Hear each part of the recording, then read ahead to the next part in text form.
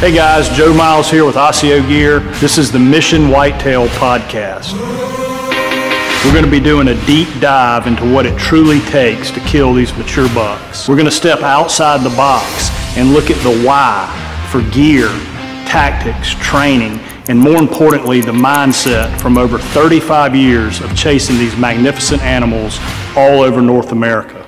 Thank you for following along and welcome to Mission Whitetail. All right, guys, welcome back to the Mission Whitetail Podcast. Had a real good episode last time with Paul Priest, and now we are so lucky to have Mr. Bobby Worthington back with us.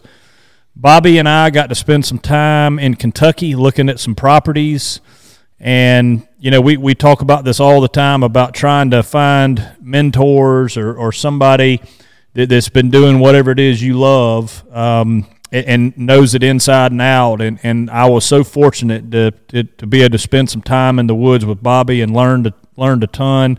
Bobby, we really appreciate you coming back, my friend. Well, I appreciate you inviting me back. It's good to be on the phone with you again, and hadn't talked to you since our trip, and I'm always looking forward to the opportunity to spend time with quality people, and you're definitely one of them.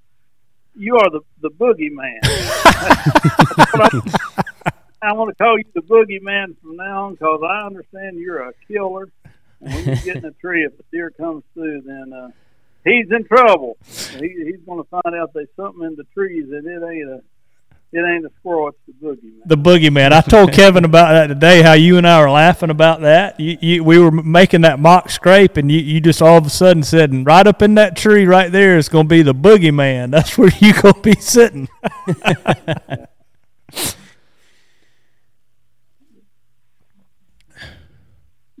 That's a deadly little setup we've got worked out right there. It really is, and Bobby, you know, when I first reached out to you, you know, I obviously met you through Don Higgins, and Don set up that dream team, and you know, you being part of it and all that, and your specialty kind of being the big woods and, you know, a lot of public ground and creating funnels, and that's kind of what we concentrated on our last podcast, was talking about, you know, the funnels, and the October 25th, if the weather's right, all the way up to Thanksgiving is being in those funnels. But on this trip, you know, we came in and went down to that Donaldson Creek area and walked that whole piece. Spent, you know, really half the morning and found one good spot, you know, and it ended up not being near the property that I thought it was, and you were obviously in full agreement. But just kind of walk us through that of, you know, when we got there and started walking and the lack of everything. Well, really, it's one of them properties that a neighbor or somebody might see a big buck on, or crossing the road close to her, a neighbor might see a big buck, and you might set up in there, and a lot of people waste a lot of time in a place like that. I mean, every 2 or 3 years, if you're set up on the one type spot we found, every 2 or 3 years, you might get a shot opportunity. But that's betting on luck. It's not. There's no one funnel there that's moving enough deer through it. There's no really deep ditches or really. It's rolling hills, and there's no great topographical that every deer that enters that property would have to go through like I look for. So, and it's open see-through woods, so the deer are not going to feel safe there. They're not going to live there. Now, could they be going from point A to point B of a deer buck and go through that property? And if you're in a stand, you might see him off in the distance, or he might be under you. But, Joe, that's one of them places that you just betting on luck, absolutely. Even though there's a good deer somewhere in that area and was passing through there and was seen, that's just not what that's not what I look for. I don't have, life's too short, and I just don't have enough time to set up on something like that. Well, I think that's so important for guys that are, you know, going out and trying to get permission or get leases or buy farms is they need to learn how to, including myself, how to rule properties out. You know, that, you know, just because this one, you know, there's been a big deer or it's in Ohio or a big buck area, and the guy wants $3,500 or whatever it is to lease it. You just can't lease something if it's not going to work for you. Right. Of course, you look for areas of good genes that can produce a monster buck, and then I want to find out if there is some topographical feature on that property that where at least 50% of the deer traveling through that property will go around or be forced into a tight spot.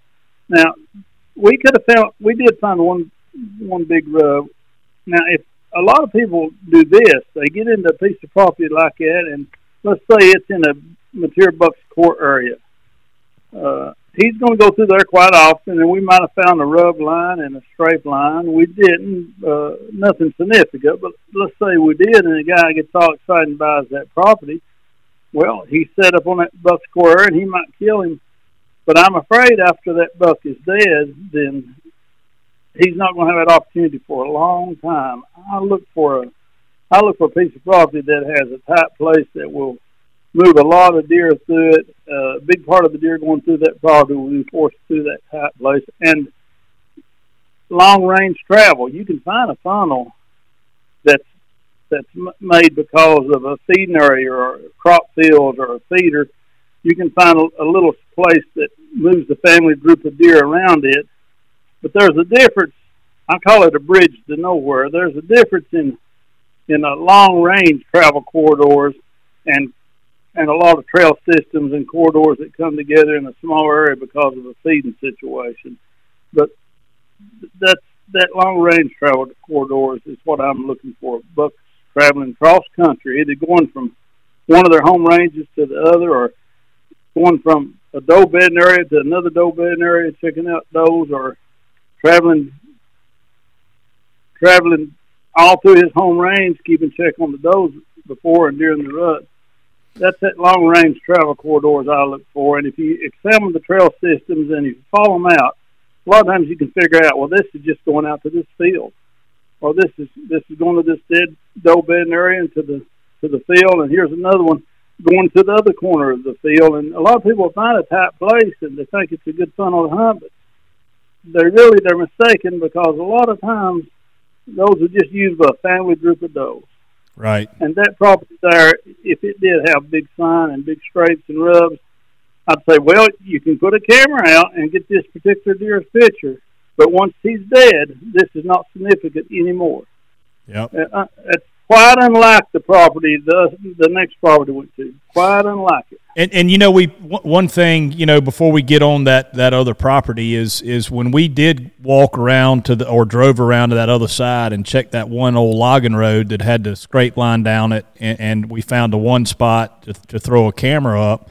One thing that I thought was interesting was how you read the scrapes. You talked about the year-olds and the 2-year-old bucks just scraping the leaves and a little bit of dirt back, and then those great big bodied mature bucks, how they scrape all the way down to the roots. That was pretty interesting to me.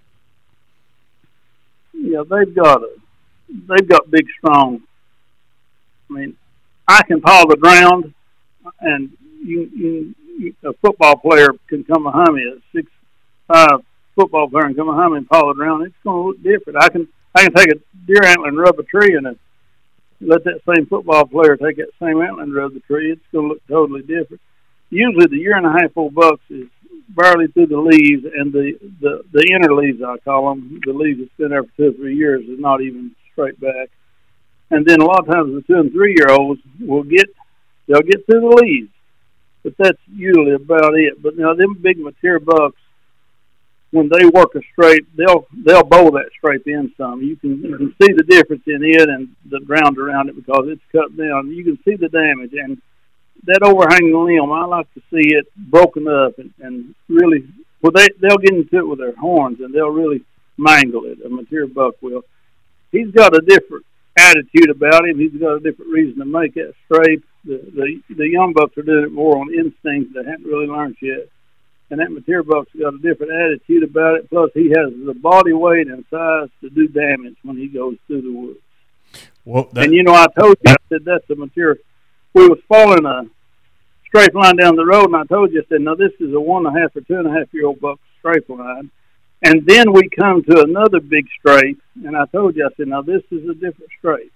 This is made by a mature buck, and we got to looking, and it was a different corridor. It crossed the other one, and it had big stripes on it, and we didn't go far. We found a huge rub, and then I think that light bulb went on in your head. Well, he was right. That was a mature buck strafe, and this huge rub confirms it.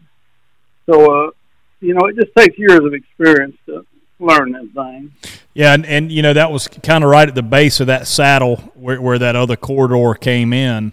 They kind of intersected, and so we fooled around there a little bit, picked a tree out, and didn't get too serious about it. I mean, you were like, this could work, but I'm certain you've got better spots than this, so we just kind of picked out a few spots that we could put a stand, put a camera, or put a couple cameras, and then we kind of left that and went to the really good property, and I had the ability to go in there. It was after rifle season last year. It was like the 22nd. It was right before Thanksgiving, and I only had 3 or 4 days to hunt. And, kind of went in there and saw those trails and rubs, but I couldn't really get back in there to where the funnel was because I didn't know it. I didn't know what it was like in there, and I saw all that, and I didn't know if they were bedded right there or what. And so that's why it's so important to get back in there this time of year. And we pretty much uncovered the holy grail, if you will, of spots. Yeah, that's right. Let me back up just a second. Okay. That one location, just because it's not a tight funnel, it is in a buck's core area. He's making a significant amount of time there. And for your listeners, what we done is we picked out a tree on each side of the travel corridor for any wind direction. We found the exact trees we need to be in. We trimmed shooting lanes, and we got all that ready. But like I told you, I don't think it's significant enough to hang a tree stand. Now, that buck is mature. He could score 180 or he could score 140. A lot of mature bucks never get out of the 140s. So we got everything prepared, and it's not bad for our listeners to do that, even though it's not in a tight funnel. If they find a mature buck's travel corridor, it's this time of year, it's good to go ahead and pick the trees, trim the shooting lanes, and that way this fall they can put a camera up, monitor it, and they may be surprised what it is, or it may not. But it's going to be only for that one particular buck, but it could be a giant. So I just wanted to back up and say that. That's why we got the trees ready, and you're going to monitor it with a camera. And then if it's something special, then of course you know how to kill him. Sure. Yep. We went to the next farm, and I'll just tell you, in my long career, I've not seen many tighter funnels than the one you're talking about. It is a steep bluff leading off to a substantial creek or river. And you knew about the bluff, and you wanted to check it out. So the bluff, one thing that makes that bluff significant is it gets so tight dropping off that a trail system cannot form between the water and the bluff. Now, in some bluffs, they can be a trail system between the water and the bluff itself. There's a little flat area, a little bench or a flat area that a trail system can form. In that situation, you don't have near as tight a setup as you do in the one that you have there, because that situation does not take place. So all the deer going from point A to point B must go on top of the bluff. So when we first entered the first side of the bluff, I really liked it. There was three main trail systems come together and went through it that were separate from each other. But a lot of the trails got together on those three trails. And actually, if you follow each of the three trail systems back, you'll find that they're made up of 2 or 3 more travel corridors or trails coming into them. Of course, a heavy trail ain't significant in open woods, but a heavy trail that's heavy because it's forced to be heavy because the deer are forced on it is significant, because the same thing that forces does and young bucks on it will force mature bucks on it too. But when we first entered it, I liked what we've seen, and I started looking around for trees and this and that, and I said, let's just walk on to the other end of the bluff, because anytime you've got a bluff or a funnel situation like that, you've got two ends of it.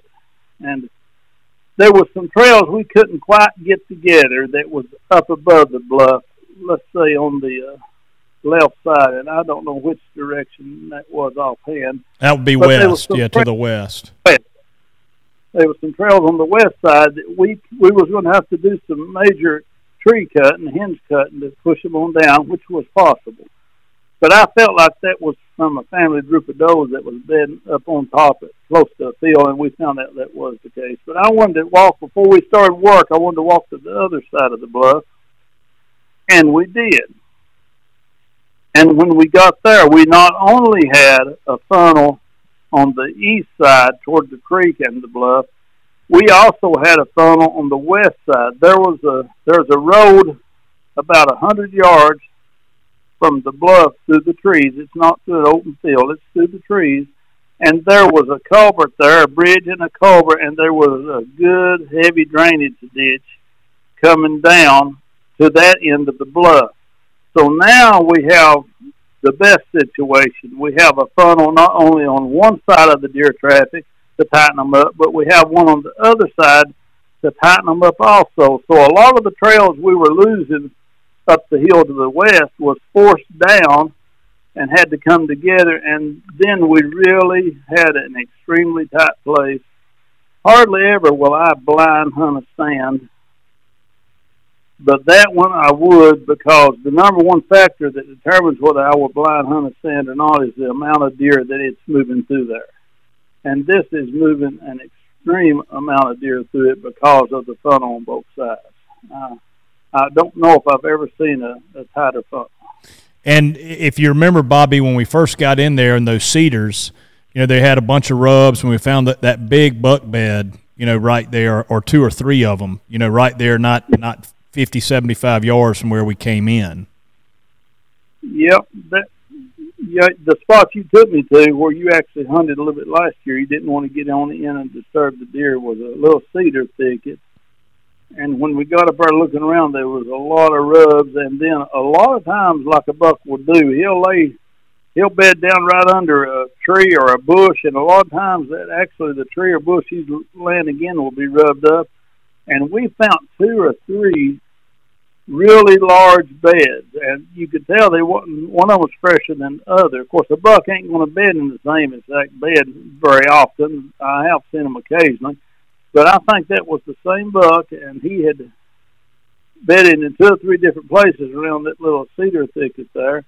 And a lot of times, if you find a big bed, you need to look around, and if there's smaller beds around it, you can assume that's the doe and fawns, or if there's 3 or 4 average-sized beds around in the spot, you can assume those are a family group of does and fawns. But now, when you find a big bed, and then you find another big bed, and another one, don't assume, well, them's doe beds, because there's more than one. Don't assume that.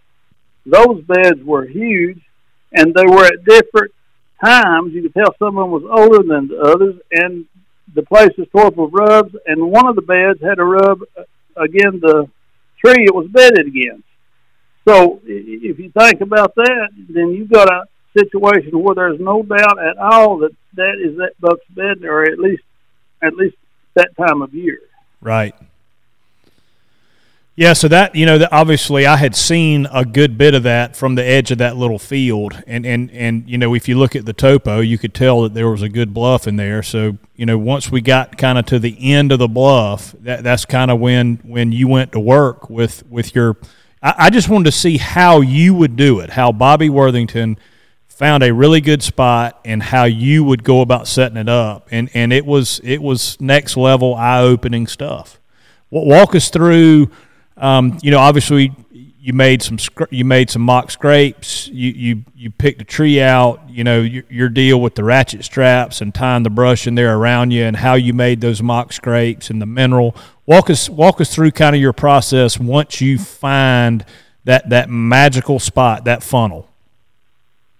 Well, finding that spot and getting the shot opportunity is one thing you got to do. But once you do it, then you're not by no means through. I mean, a big part of the people get opportunities to shoot a material buck, but they're not able to close the deal. And a lot of that stuff I do, people might think, well, that's small stuff, or that's not important. But really, it's putting all the small stuff together that makes up the big thing, makes up the kill. It's not one large thing that helps you kill a deer. Number one is a tight funnel and getting in front of you, but then you got to kill it. So years ago, I looked at the reasons and talked to a lot of hunters and myself too. I've missed a lot of shot opportunities and why I missed, and I come up with three basic things. One is a lot of times the shot's a little further than you want. It may be 25 or 30 yards, and that deer's got a lot of time to react, and you're nervous, and maybe you're cold. You've been sitting there a good while, and so I want a close shot. I want a shot. I want to put all four sight pins on his vital. That's where I want him. I want him 15 or 18 yards. So part of what I done, Joe, was to tighten that up. I moved one trail. I hinge cut, and I moved one trail over, and I wasn't worried about the deer. I moved them a little further than I wanted, but that didn't bother me because there was a ditch. That ditch I talked about wasn't far from that trail. So I knew they wasn't going to violate that ditch because they couldn't do it easily, and I knew they would rather move over my way toward the bluff closer than they would go across that ditch. So we hinge cut all the way to the ditch, and we pushed that trail over some to get it closer to the others where they was all within 10 yards of each other. And so that's one of the things we done, and the reason is, like I said, I want a 15 to 18 yard shot. And another thing we done to enhance that trail movement is we put a mineral lick right where that trail, the new trail I made, will join the other trail. And what that mineral lick will do, during the summer, the deer coming down that trail that I had to move over will come across the road, or however they're coming, and I think that one was coming across the road, best I remember. They will come down that trail, and they'll go over, and they'll eat that mineral lick, and then they'll go out the way the other deer are going, down the funnel that way, and that puts them closer to the tree. I use mineral licks a whole lot to rearrange and cause a trail system to be in the location I want. Even though they're not using minerals in the wintertime, they will still use that trail system that they've got used to using in the summertime and that they feel safe using, particularly if it's very close to the way they're wanting to go anyway, if you're not trying to force them too far. So that's one thing we did. And then, if you remember, on the north stand, the stand that was right on the bluff, there was a trail a little close. It was about 4 or 5 yards from the base of your tree, and you felt like that you couldn't get in both lungs there real good. So we moved that trail over also. And, of course, anytime I move a trail over, I try to block it plumb to the restriction, like the bluff, and we did. And then I took my foot, like on the other one, and I made a very obvious trail, just going right around the tree where we wanted it to. I made a real obvious trail with my foot, and also led it right down to the mineral lick. And let's see, there was that.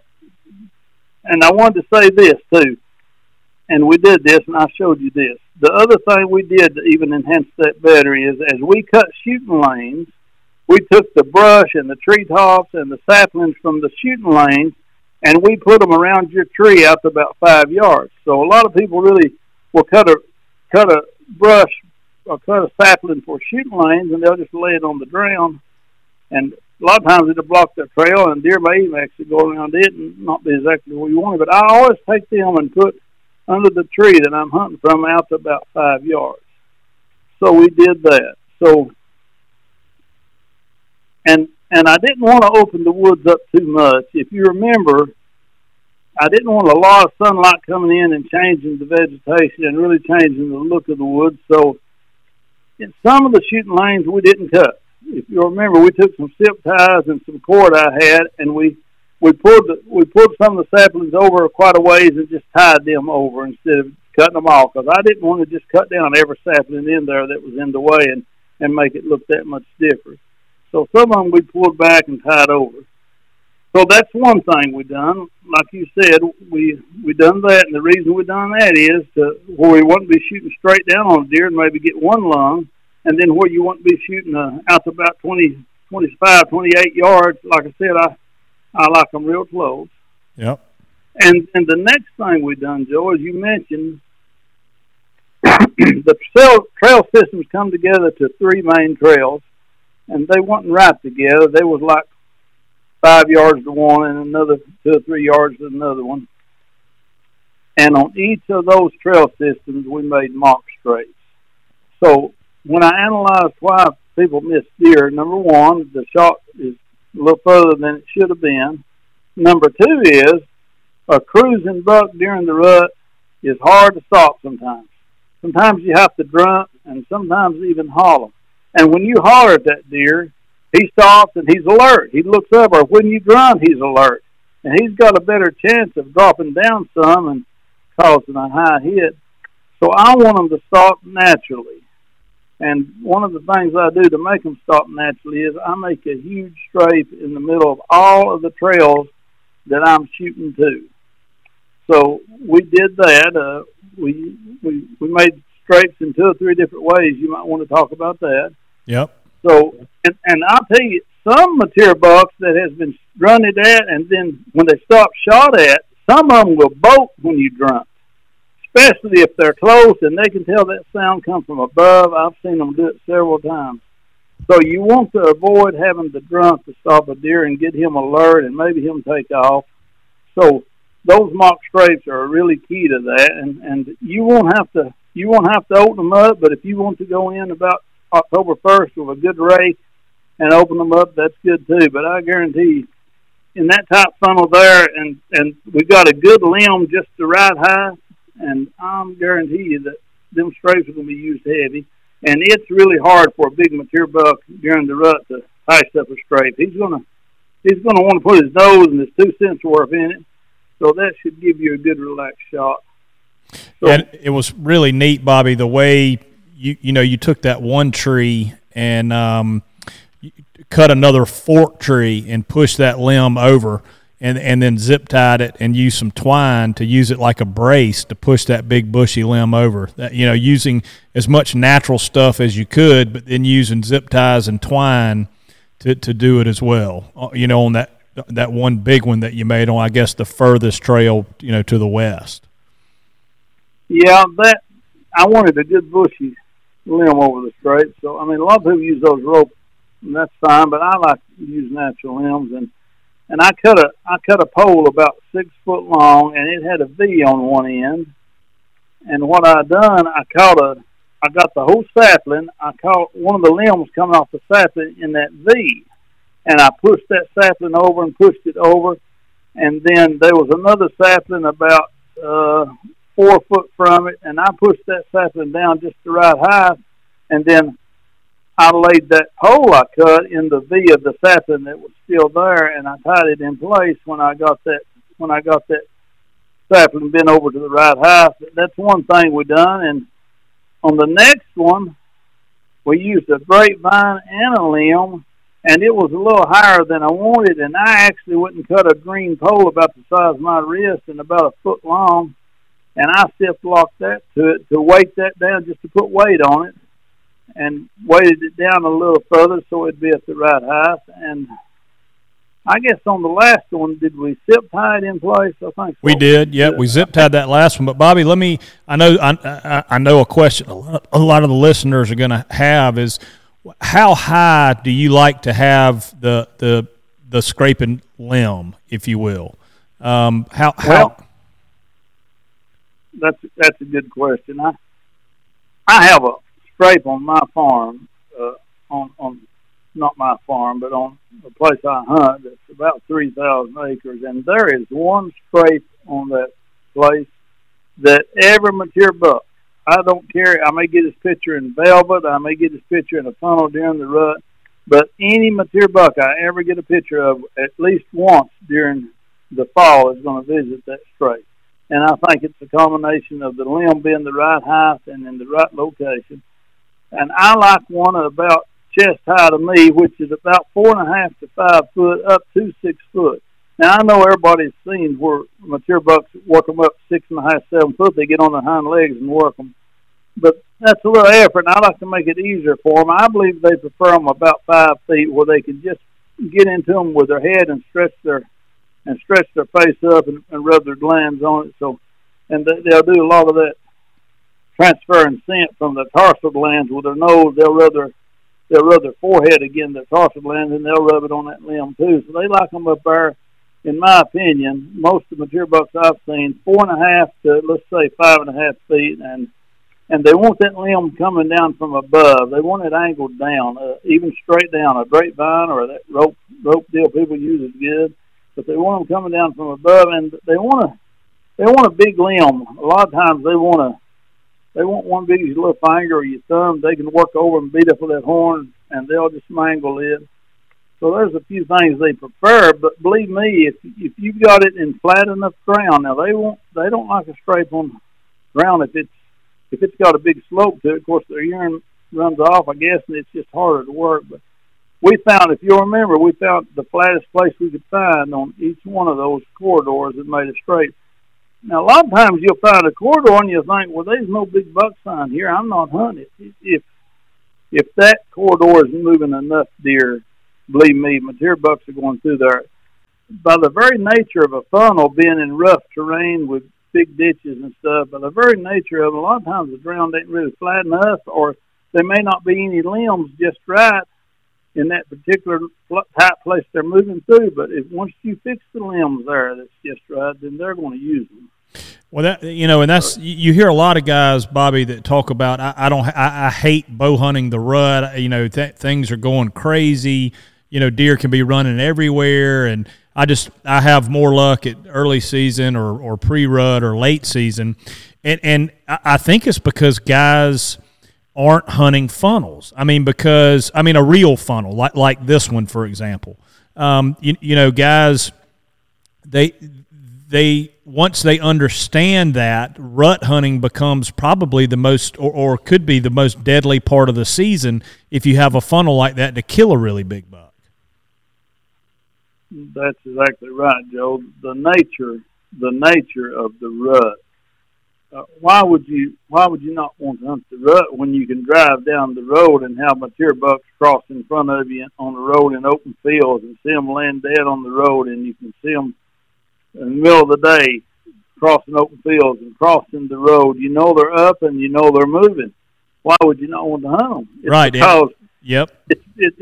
It's because you're still hunting that same individual travel corridor, or you're not hunting a place that forces deer through it. Those deer that cross them open fields and cross those roads, I guarantee you, every day they're going to go through a tight place because they're forced to. Right. If you think about the increased movement of a mature buck and the way that their movement is random, and you think about a place that forces those deer that you're seeing on the road and through fields and off in the distance, if you think about a location that forces those deer through there, and the increased movement of a deer probably moves 4 or 5 times more. I mean, if the weather's right, he's going to move all day long compared to maybe an hour or two first light if it's outside the rut. So you think about the increased movement of mature bucks, and especially the increased daylight movement of them, and then you think about a place that forces deer through it, and then you're going to begin to see how myself and a lot of other hunters really like the rut, and a lot of hunters out there may have killed one mature buck during the rut or seen a mature buck, but they weren't in the right place. Well, it's just simply because they have not found a tight funnel that's moving a lot of deer through it that they're forced to go through. And that's the rut tactic, right? From the end of October to Thanksgiving is to, people talk about, hey, you got to sit all day. Well, yeah, but you got to sit all day in the right spot. And the key to rut hunting is finding that tightest possible funnel that they're forced through, and then sitting there all day. And you know, you and I, you know, we were sitting on the porch there. We talked about the hardest thing was the persistence, or the, you know, we talked about, guys, how your mind plays tricks on you, and after 2 days or 3 days of all day sits, well, I'm missing something at work. I'm not feeling well, or there's no deer that's going to come through here. The once you find that location, the persistence, as you say, one of the keys, or you know, I mean, it's got to be, you have to spend the time there, and that can be one of the hardest things for guys to do. The 3 points that I've always pushed in all my writings and in my books and in my podcast, the 3 points I push is the time of year. That's during the rut, when mature bucks are on their feet moving all day long. That's number one. Number two is in a tight funnel that will push not one mature buck travel corridor together, but we'll push 4 or 5 of them together. That increases your chances 4 or 5-fold. And number 3 is persistence. If you combine those 3, then you can see how your chances will be increased.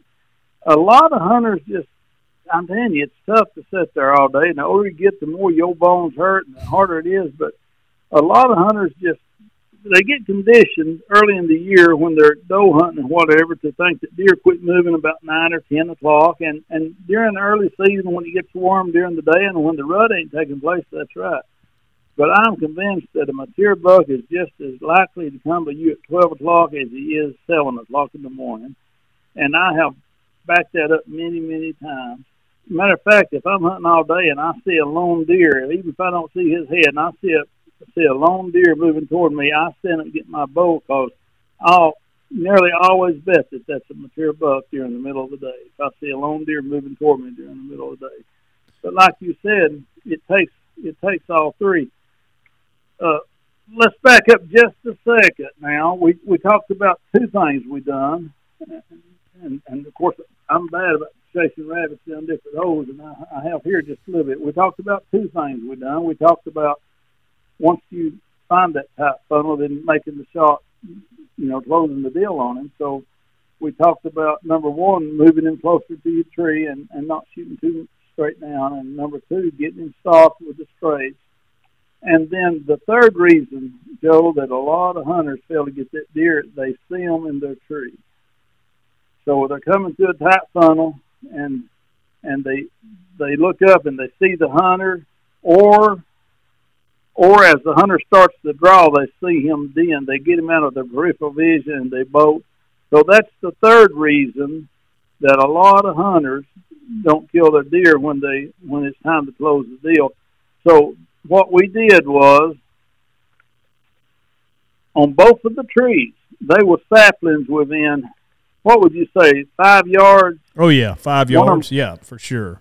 5 yards. That's quite a ways to move a sapling, but they were large saplings getting into nearly tree size within 5 yards of both of the trees that we picked out.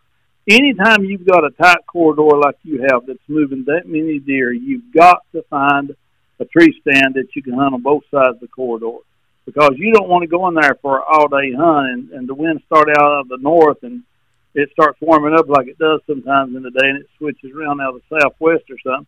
You don't want to be able to have to leave. So we all in a real tight corridor. I always make it happen where I've got a, and I may have to move the deer a little bit, but I've always got to make it happen where I've got a tree on both sides, and we did have.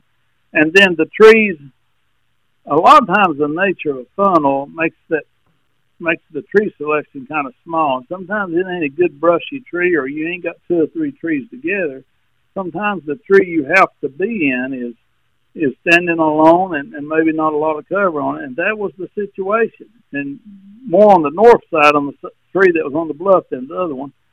But there was 2 saplings within, maybe one of them was like 4 yards and one of them was maybe even 5 yards away.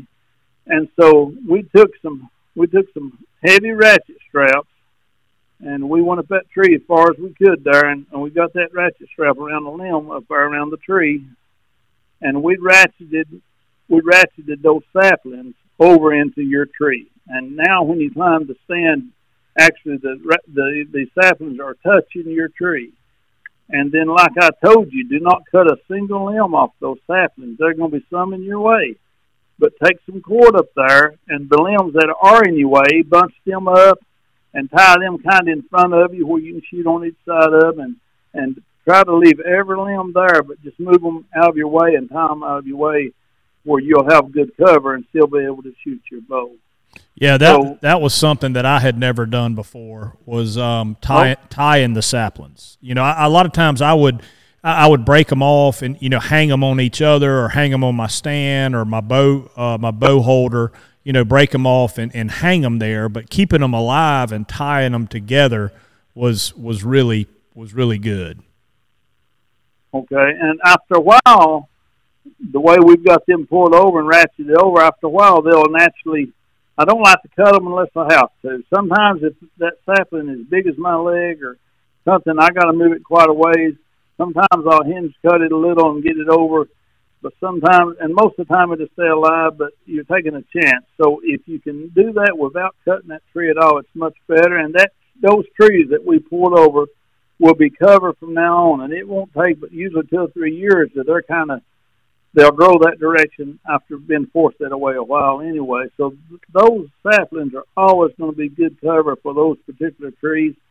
And those particular trees, unless an earthquake takes place, unless something unnatural changes the geographic feature of that piece of property, those trees that we picked up from the stands will always be great. Always. I mean, you could overhunt a little bit, and some of maybe the does that's got a buck fawn with them might learn your location and stop using it some. But I know you won't. I know you're going to only hunt it during the rut. But it don't matter how many times. Now, getting back to what we was talking about, it don't matter how many times you hunt some funnels. Some of the bucks coming through there, it'll be their first time that year, maybe their first time ever. They're traveling cross country and they hit a trail system and they follow that trail system, or they hit that bluff and they have to go where they got to go around it, or they hit the ditch and they've got to go around it. It funnels them right to your stand. So that's going to be good from now on. And some people say you can overhunt a stand. I'm telling you, when I find a funnel that tight, now if I've got 3 funnels that's about equal on a property, it's different. I might jump around a little bit because if I think I've got caught a time or two or blew some deer going in and out. But on a funnel that tight, like you said, I won't hunt it 1 or 2 mornings or one evening and maybe just see some does or young bucks or not see a big buck and think, well, I know where a better place is. That absolutely will not happen. I will get in a funnel that tight, and whatever my vacation or my time to hunt is, I will go to the same stand every day. Yep.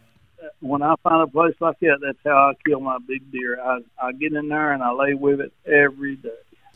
That's just what I was about to ask you, Mr. Bobby. What was your minimum amount of days and your maximum amount of days you would sit the same set if it was the perfect time of year? And it sounds like you just sit it until you kill, right? I don't want to jump around, and if I know a big buck's in there and I've got his picture, I don't want to hopscotch around and miss that deer because I moved from one stand to another. Now, if you're hunting a feeding type pattern, or if you're hunting a particular individual deer's travel corridor, you can overhunt that. You can become aware of you going in or coming out. But when you're hunting a funnel that moves that many travel corridors, that many deer together, I would say if we walked those trail systems out to the very end and counted them, we would end up with 10 or maybe 13 different trail systems coming into that bluff. Yeah, it was unbelievable. Yeah, unbelievable. And there's no way that I would worry about overhunting that particular trail system, that particular funnel where that many come together. It's moving a ton of deer through it. That's when I used to, before trail cameras, I killed a lot of big deer on public hunts. And that's exactly how I would do it. I would find the one very tightest funnel that was moving the most deer through it in the whole property, and I would not jump around. I'd go in there day after day after day, and a lot of hunters they can't handle that. But they got to understand the nature of our sport is it don't gradually build up. You don't see a year and a half old today, then a 2.5-year-old buck tomorrow, then a 2 days later a 3.5-year-old. It can be does, fawns, or no deer, no deer, no deer, and then the fourth day at 12 o'clock, the biggest deer in that whole country decides to travel, and he's got to go through that funnel, and you're sitting there waiting on him. And that's one other point I pointed out to you while we was getting everything ready in that tight funnel. You kind of set your stand up where you can shoot off your right side, you know. Yep. Let's see. Or is it your left? Are you left-handed? I'm right-handed. Yeah, you said it kind of where you sit off your right side. And I told you, I said, Joe, I want to do that. I would point that tree stand straight across the funnel. And I said, it's easy when you're setting 12 hours. It's easy getting in the middle of the day and a little later. It's easy to just kind of get locked into one position with your head. And if you've got to kind of get up and scoot around your seat to look behind you, a lot of times you can get caught. And particularly in a tight funnel, because there's not a lot of leaves on them in them tight funnels. That trail system's wore down to the dirt, and them deer, you won't hear them coming a lot of times. Right. So I advise you to point that tree stand where you could just turn your head to the right and to the left and see the deer coming both directions. Because that's one of the fourth reasons. Number one is that the shot's too long. Number two is the buck won't stop, or they alert the buck while they're stopping him. Number three is they get caught in a tree stand and get seen because they ain't got enough cover. And number four is the deer sneaks in on them. Before you know it, he's 15 yards or 20 yards away, and they've got to stand and get their bow, and they get seen. So the next reason that I done everything I done when you was with me is so you can just turn your head both directions and not stand up. Just turn your head to the right or to the left and see that deer coming in plenty of time to get the shot off. Yep. Now, a lot of people think, well, them still little things. Well, no, they're not.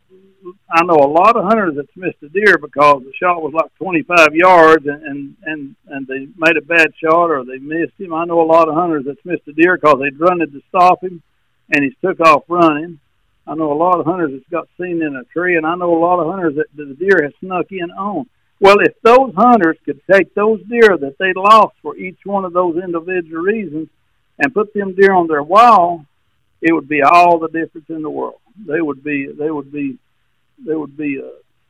be known as great trophy hunters because they would have been able to close the deal a lot more often. So them four things right there is critical. And it took us, I guess, Joe, it took us all day, didn't it? It did. It took us, that entire afternoon and then till lunchtime the next day, to get one area set up. And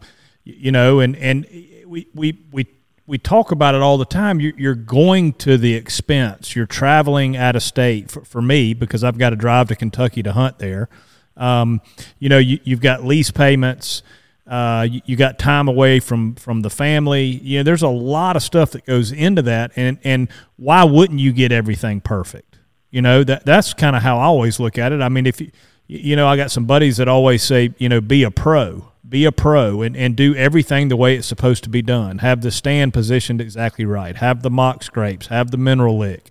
Access, we hadn't talked about that, Bobby. I'm going to get a little canoe and be able to come down that river and just pop up that bank right into the north stand, and, I mean, it's going to be bulletproof. And you talking about being able to hunt a spot over and over and over again. The deer, if I got a north wind or a west wind, they literally would never know I was in there. Yeah, and I'll tell you something else. On your south wind stand, you go right down that culvert and there at that bridge and that culvert and that steep ditch, and they've got them big old rocks down it. You come right down the edge of the rocks, and you get into stand on that side, and you're there again. Right, and so, they never know I was there. You've got great access. I'll tell you, a lot of people, it's good to have great access. I really like it, but now I don't get as hung up on it as a lot of people. Hunting these tight funnels, these what I call rut stands, during the rut, a lot of times they're not right beside the road, and a lot of times there's so many deer forced through them that there's so much trail systems, it's hard not to cross a trail system or two, and there's so many deer funneling through there, it's not hard not to bump a few deer going into that stand. I'd rather bump a deer or two and give up 10 minutes of a deer being spooked and get to hunt all day than stay out of there. A lot of times the nature of a funnel is that you've got to be in the exact, it ain't like hunting a feeding travel corridor or a feeding pattern where these big bucks are going from a bed and, say, switchgrass or something into a food plot. Your access is a lot more important there because you can manipulate and work around that. But when you've got to be in a particular spot, you can't move, Joe, you can't move 15 yards either direction. You've got to be able to shoot to what I call a sweet spot. That's where all the trails come within a certain distance of that tree. So access is important. When I look for a good tight funnel back in the woods to hunt during the rut, the number one thing I look for is the amount of deer, the number of deer it's moving through there. The next thing I look for is buck sign. I don't have to have it, but I really like to see, if I follow a lot of times right in the funnel, it's not a good place to make rubs or scrapes, but if I follow those travel corridors out, I want to see what I call traditional buck sign. A lot of times, bucks, over the years, they learn a particular funnel that will lead them to certain doe groups, or that the way their area eats or travels across the landscape, once they leave that funnel, it's a lot safer for them. And a lot of times over the years, bucks they know they've got to go through that funnel to go from point A to point B, whether it be two doe bedding areas or whatever. And I like to see that old sign and fresh sign if it's there. If it's not, and it's moving enough deer through it, then that's not a deal killer for me. And the third thing I look for. Go ahead. No, you go ahead, Bobby. Third thing. The third thing is I want an area where you can blow your scent that's the most void of deer sign. And usually in a funnel, it's not hard. Because, like, for instance, your scent's going to blow off over the bluff toward the river on the north wind stand, and on the south wind stand, it's going to blow right up that ditch where the deer are not coming close to because they know they can't converse it anyway. So I look for the void to blow my scent into, and then the fourth thing is access. I want to work out the best access, but that will not ever be a deal killer for me on a tight funnel that moves a lot of deer. Yeah, you got to get to it, and what I was going to say is a mistake that some guys would make is, when we walked into that cedar thicket, there was buck sign everywhere. And naturally, that's where a guy's going to want to set up. It was thick. There were rubs. There were a few trails. There were scrapes everywhere around that old dilapidated barn. But that's not the spot to be. We abandoned all that rut sign or buck sign and went back to the tightest funnel area. Now it's 300-400 yards from there, but it's still that's a mistake that a lot of guys would make. They would set up on that buck sign versus in that super tight funnel.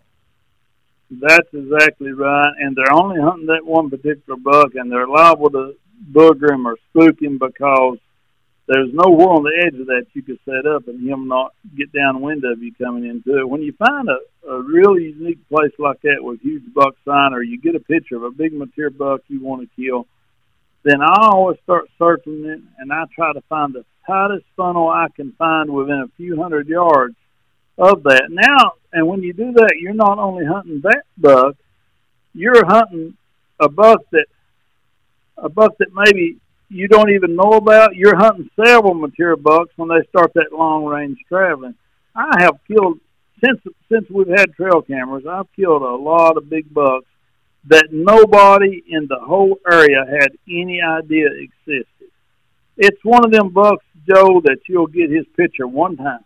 You say, man, I got a monstrous picture, and I've never got his picture before or after. Guess what? I'm the one that kills that buck. Yep. Because I'm sitting in that tight travel corridor they're forced to go through, and I'm sitting there daylight to dark if the weather is fit for all day movement, and I'm sitting there day after day after day after day, and you're going to too. And I feel very, unless of course you've got another. Now, if I've got a funnel that tight and I've got a big sign on a single buck's travel corridor and it's a 180-inch deer, then guess what? I'm going to go hunt that deer. And you're already set up to hunt. You know the trees to put the stand in, and you know the situation. But I will blind hunt a place, and you will too. The boogeyman is going to be in that tree, and if you persist, you put all three together. You wait till the rut movement takes place, and you got a tight funnel now, and you got it set up to make the kill. You can close the deal, and now if you're persistent, it ain't no secret, and it ain't hard. So many people struggle with it, and they're looking for a secret bullet. But the things we have talked about, Joe, is the secret bullet. Yeah, and that's it. And guys, everybody that's listening here that has trouble hunting the rut because they say, I'm going to hit on this again, deer running everywhere, you don't know how to get in the right spot, whether to hunt a field edge or whatever it may be. What Bobby has just described here is exactly how to hunt the rut. It 100%, it stacks the deck in your favor. It puts everything together. And the tight funnel that they have to funnel through, they have to come through there. That's how you hunt the rut. That's exactly right. And the funnel that you're in I don't know how many acres that farm is. It's 80 acres, 86 acres. 80 acres. And I would say 90% of the mature bucks going through that property will come to that one spot, that one special spot.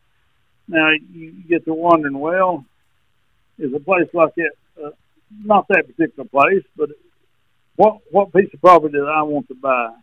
Well, of course, there's a lot of things, and Don Higgins does a good job talking about that. You want to consider the properties around it and make sure it can grow mature buck and all that. But once you're in a place where the genetics is where there are giant bucks, the caliber bucks that you want to kill, and once you know that the hunting pressure is not such that you're not going to have one every 10 years, you're going to have one maybe every year or two, then the next important thing to me is there a way to hunt that property that will put the chances that a mature buck, if he does move through that property, at least 50% chance he's going to move by my stand. And that's where a geographical feature that forces deer value comes into play. Without a doubt. Go ahead, Kevin. Mr. Bobby, when you go to a property having say you go by yourself, you don't have anybody who has any prior knowledge of the property, are you looking at a topo map and dropping pins on specific areas where you want to go, where you would find a bluff or a drainage or something? Or are you just kind of going in there blind and walking it until you find something?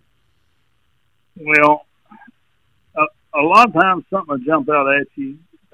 If there is a deep drainage, the topographical lines really close together, or a bluff where they're really close together, the more dramatic the elevation change on the topographical map, the more chances are that will be the best chances are that will be the funnel.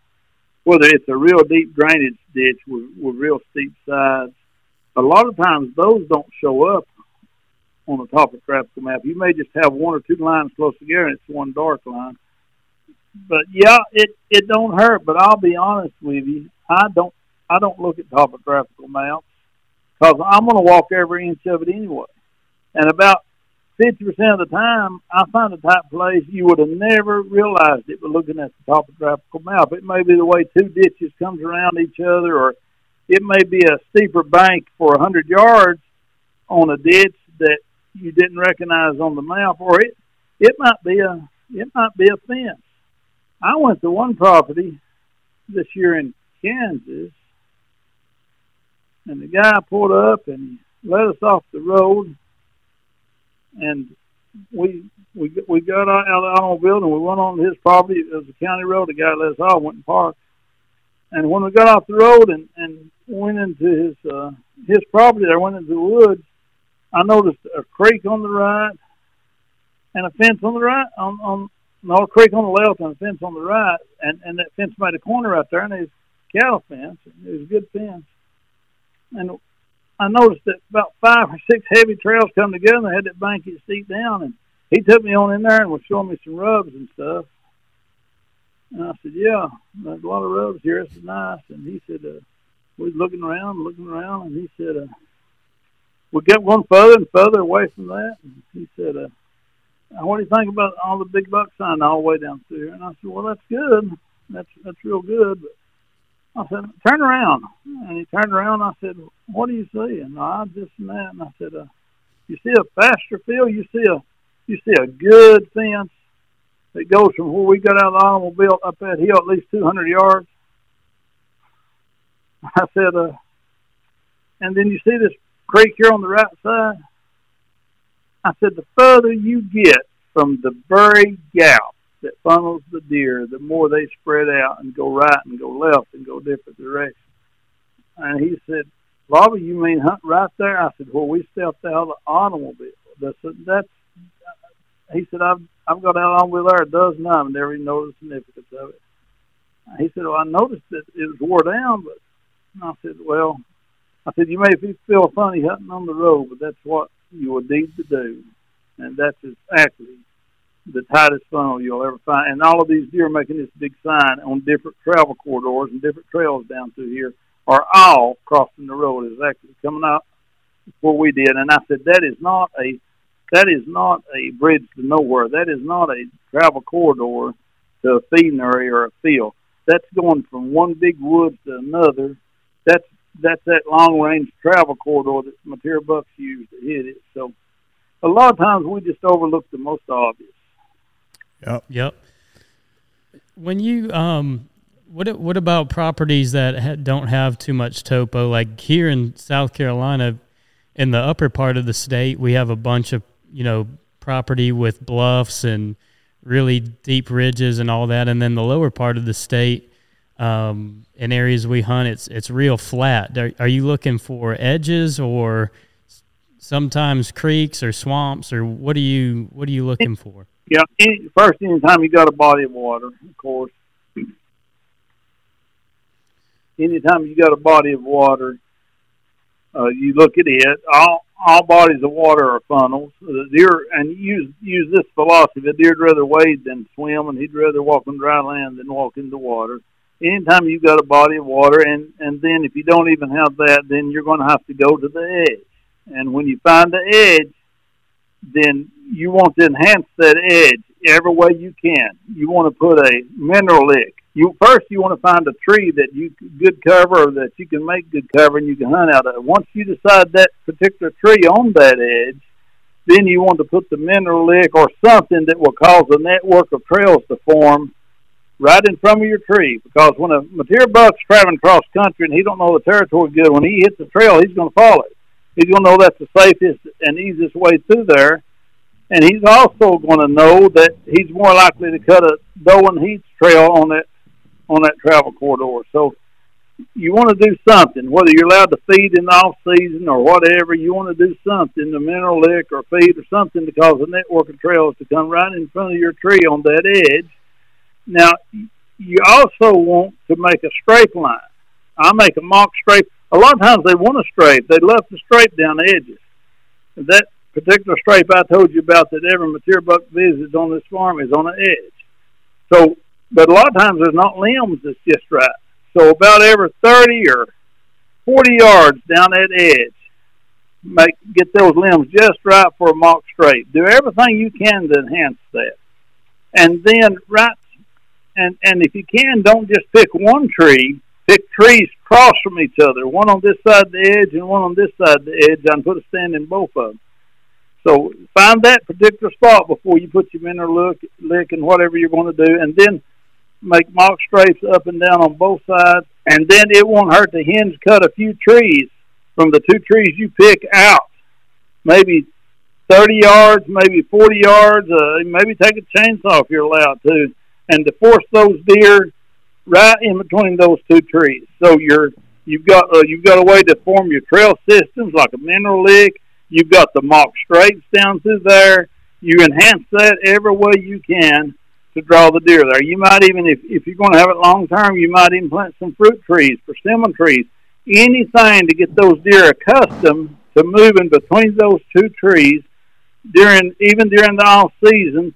And then they'll use, and they're coming through that area, they'll use that trail system because they're used to it and they feel safe there. And then, of course, the next part of it is don't overhunt it. Don't fix a great place and then get in there and hunt maybe before the rut movement starts and overhunt it, and get the family group of does aware of your presence. Some funnels, it don't hurt to overhunt, but on a particular funnel like that where deer there's no obstacle that makes the funnel and they can go around you. If you overhunt it, you're more apt to hurt yourself in a particular place like that than you would be a funnel where they're forced to go through.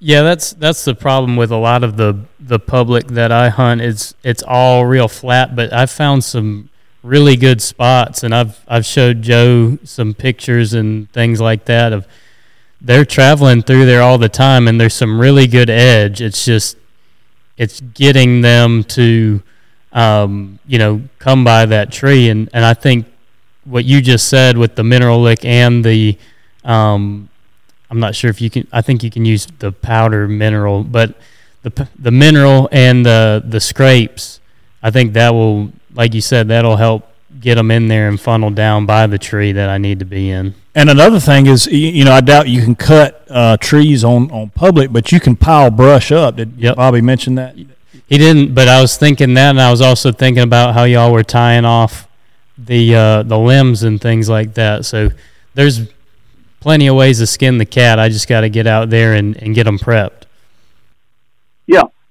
You can find, a lot of times you can find a big dead limb that's blew out of a tree, and if it happens to be a place you can get your side-by-side too. I've chained to them and put them good ways and put them where I need them and blocked off areas. Yeah, if you're in a place you can't cut, then you can like Joe said, you can use brush. You can get innovative. I tell you got to be creative hunting these big old deer, and you got to think outside the box a lot of times. I've done some awful strange stuff, to kill big deer. I've used possums and everything else, and killing big deer. But those other stories. But really, that's all you can do. You can create your own mini funnel, and particularly if it's on private ground where you get permission to cut a few things. I don't particularly. A lot of people do, and it's great, and if it works good. But a lot of people actually put fences up to push the deer certain places. I don't care if it's that extreme, but I'll use brush or hinge cut to move them just a little bit, and then make it as attractive as possible. But make sure before you make it attractive that there's trees there within range, and hopefully one on both sides of where you're going to attract your deer, and hopefully if they've not got enough cover on them, one of them may have, one of them may not. Then hopefully there'll be a sapling or some other way that you can add cover to. I've used discarded Christmas trees. If I didn't have a tree I could cut into it or pull into it, I don't like attaching limbs and stuff to my tree stand at all, because if it's real still and I'm moving my feet around getting ready for a shot and I shake that stand just a little, I've had brush with leaves on it to rock when I put weight on the tree stand a certain way. So, but you can certainly do it up about head high on your tree and let it hang down about the width of your body, like a discarded Christmas tree or something. When I find one at the dump, I'll usually get it for that purpose. They'll last forever, and it's a big blob of fire, and the deer will get used to it after a while. So there's just a lot of ways you can do that, but make sure before you start attracting your deer down a certain edge, make sure you find suitable trees. Not necessarily do it just because there's two trails coming together here. I'd love to start like that. I'd love to start at a place where maybe 2 or 3 trails come together naturally. That's where I want to be if I can. But there's no use being there if there's not a suitable tree to hunt out of. So you may have to find another spot and then cause the trail system to form. Yeah. I got work to do. Yeah. Well, Bobby, we've been at it for about an hour here, and I can't thank you enough. You know, the getting to know you the last few months has been, you know, a real highlight for me, and just to spend time with you has been incredible. You know, I mentioned it earlier that you're working with Don Higgins and the Dream Team, and you do actual consulting jobs where you'll go down to people's farms and show them about habitat and show them funnels and show them what tree to get in.